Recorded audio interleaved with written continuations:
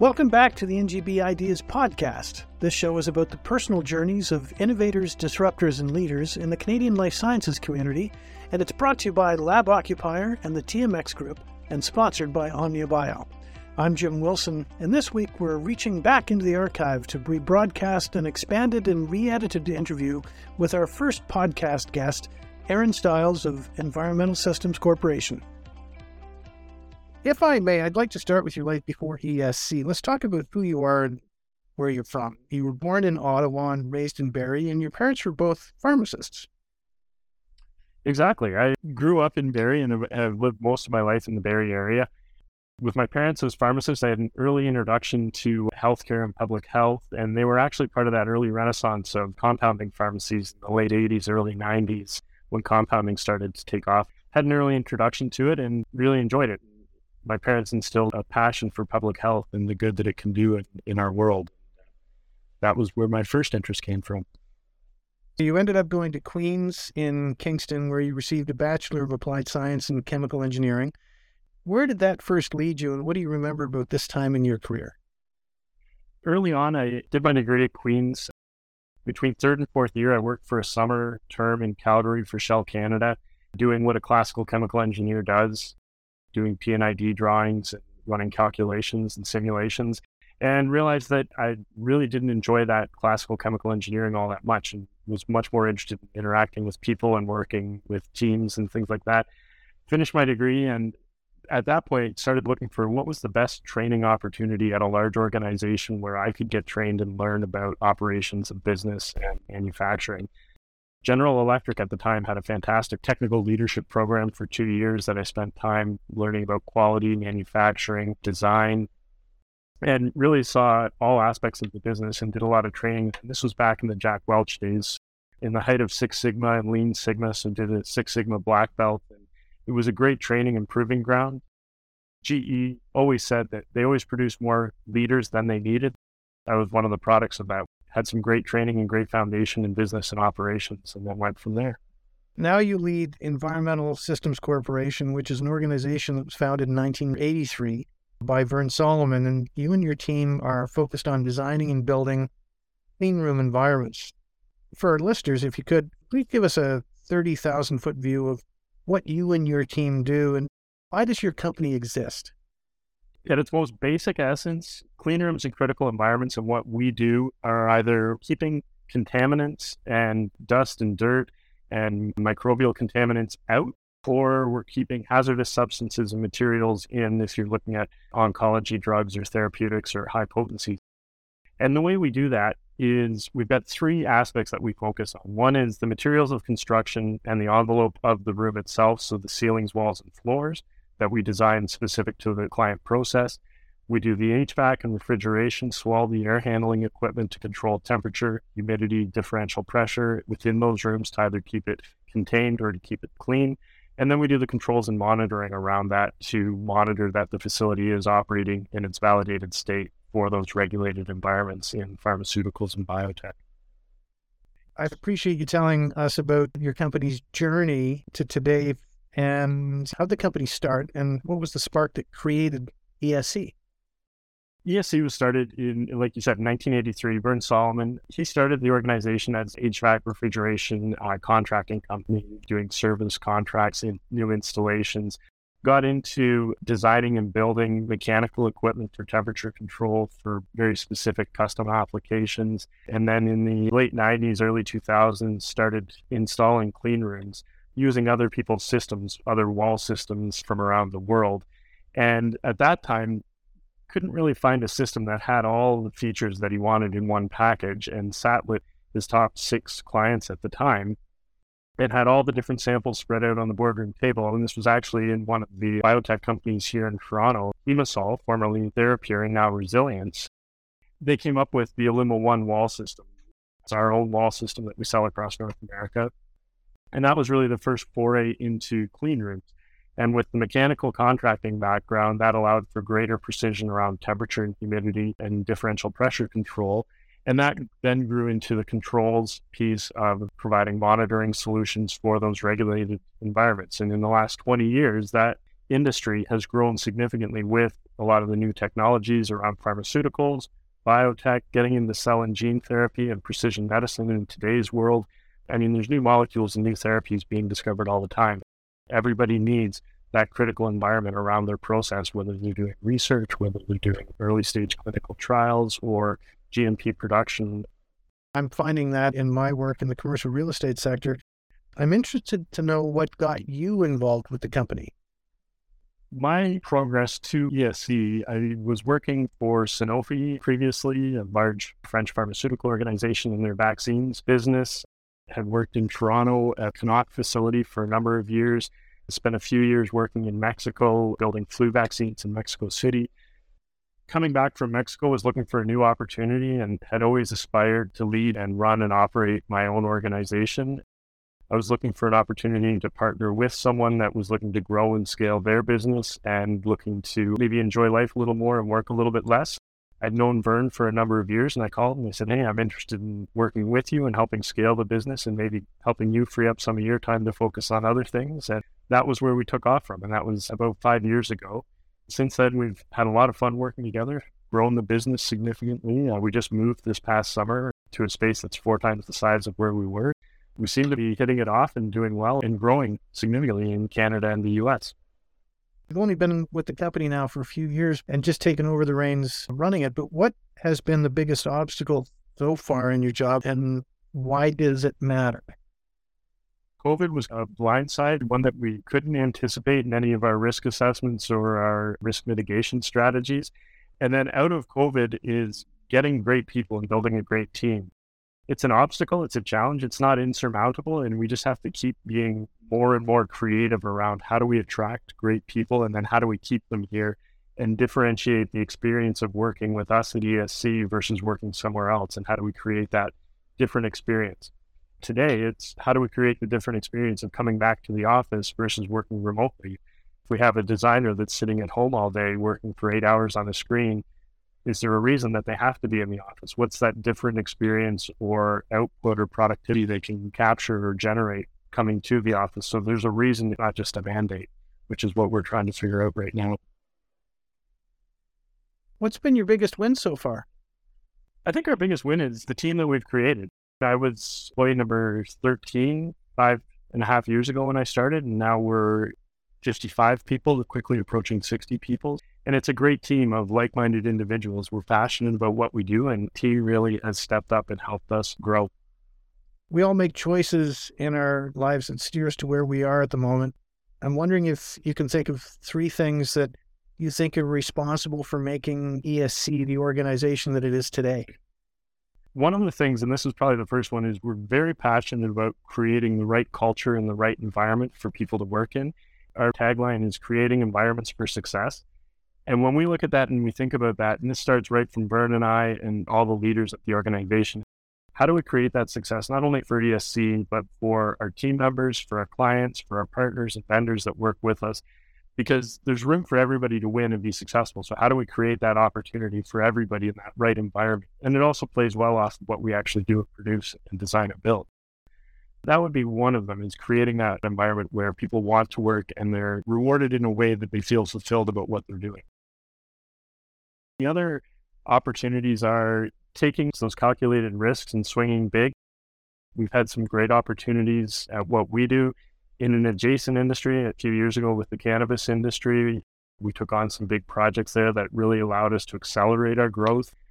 There were some risks there. It was a new industry and it was a pretty immature industry. It's starting to stabilize a bit now and get a little more rationalized, and people are a little more planned in terms of how they're spending their money in that industry. But that really allowed us to grow quickly there.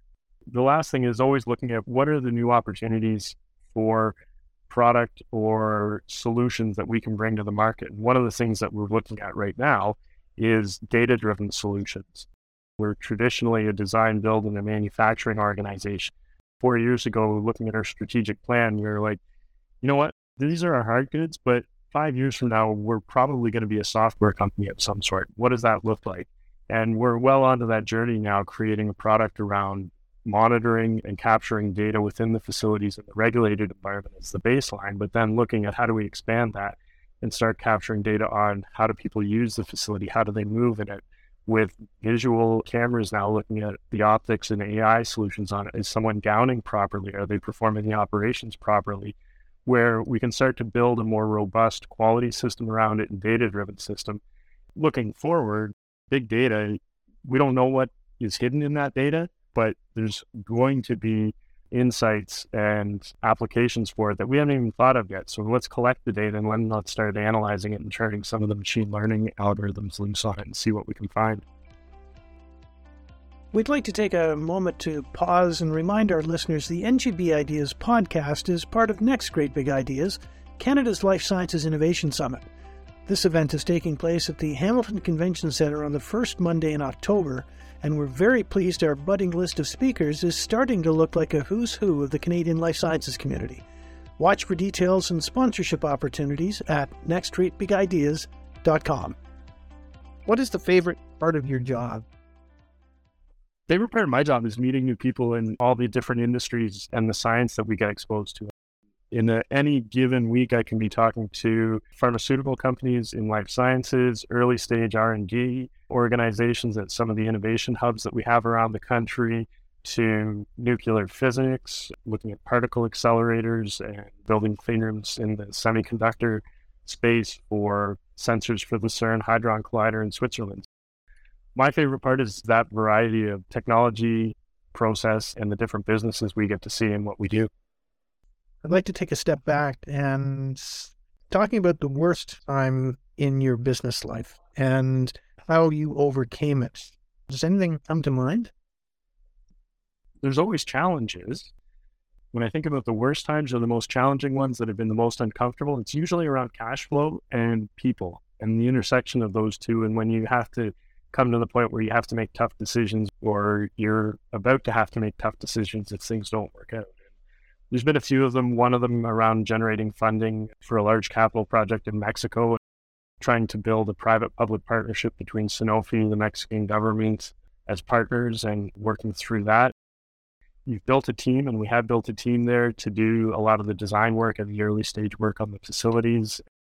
The next round of funding we had to secure, and getting all of those different parties and stakeholders to sign off in time without having to lay people off was a definite challenge. Sometimes come right down to the wire. And I find those ones the most difficult. People's lives that hang in the balance. You don't want to have to say to somebody, hey, you know what, you're going to have to go find a new job because we haven't funded the next phase or we haven't been able to secure that. So those are usually the most challenging when those two things intersect and you have to make those tough decisions. I would agree with that. Further to your comment, I wonder if how you've defined success since going into senior management has changed from when you first started down your business path. Now that I'm in a more senior leadership role, I define success more as a steward of the business, regardless of whatever business I'm working in.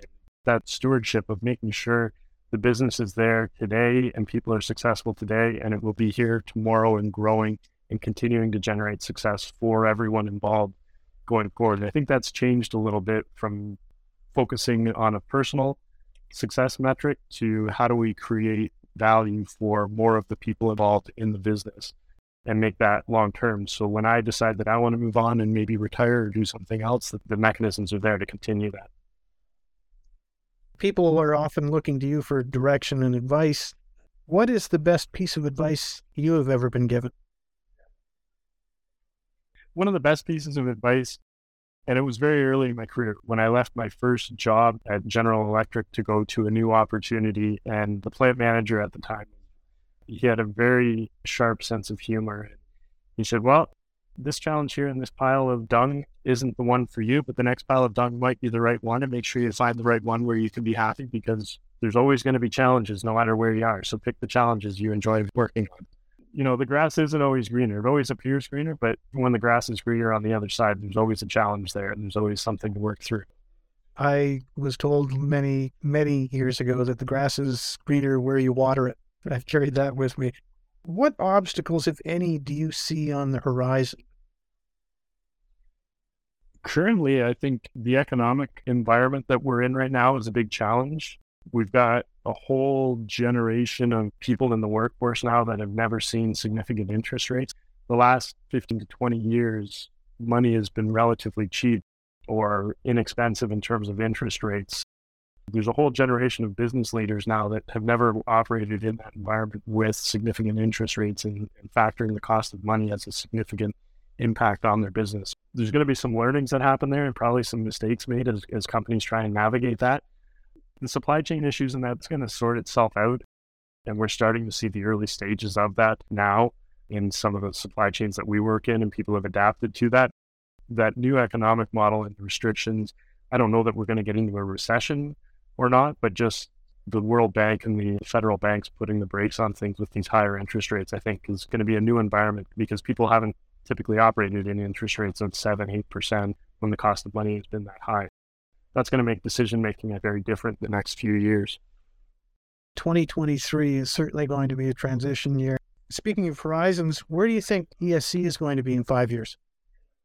In 5 years, our goal and our vision is to be probably about 4x the size of where we are right now in terms of revenue. And we're going to be shifting our core businesses of the design build of the clean rooms, the HVAC equipment, the manufacturing piece, and the controls are still going to be there.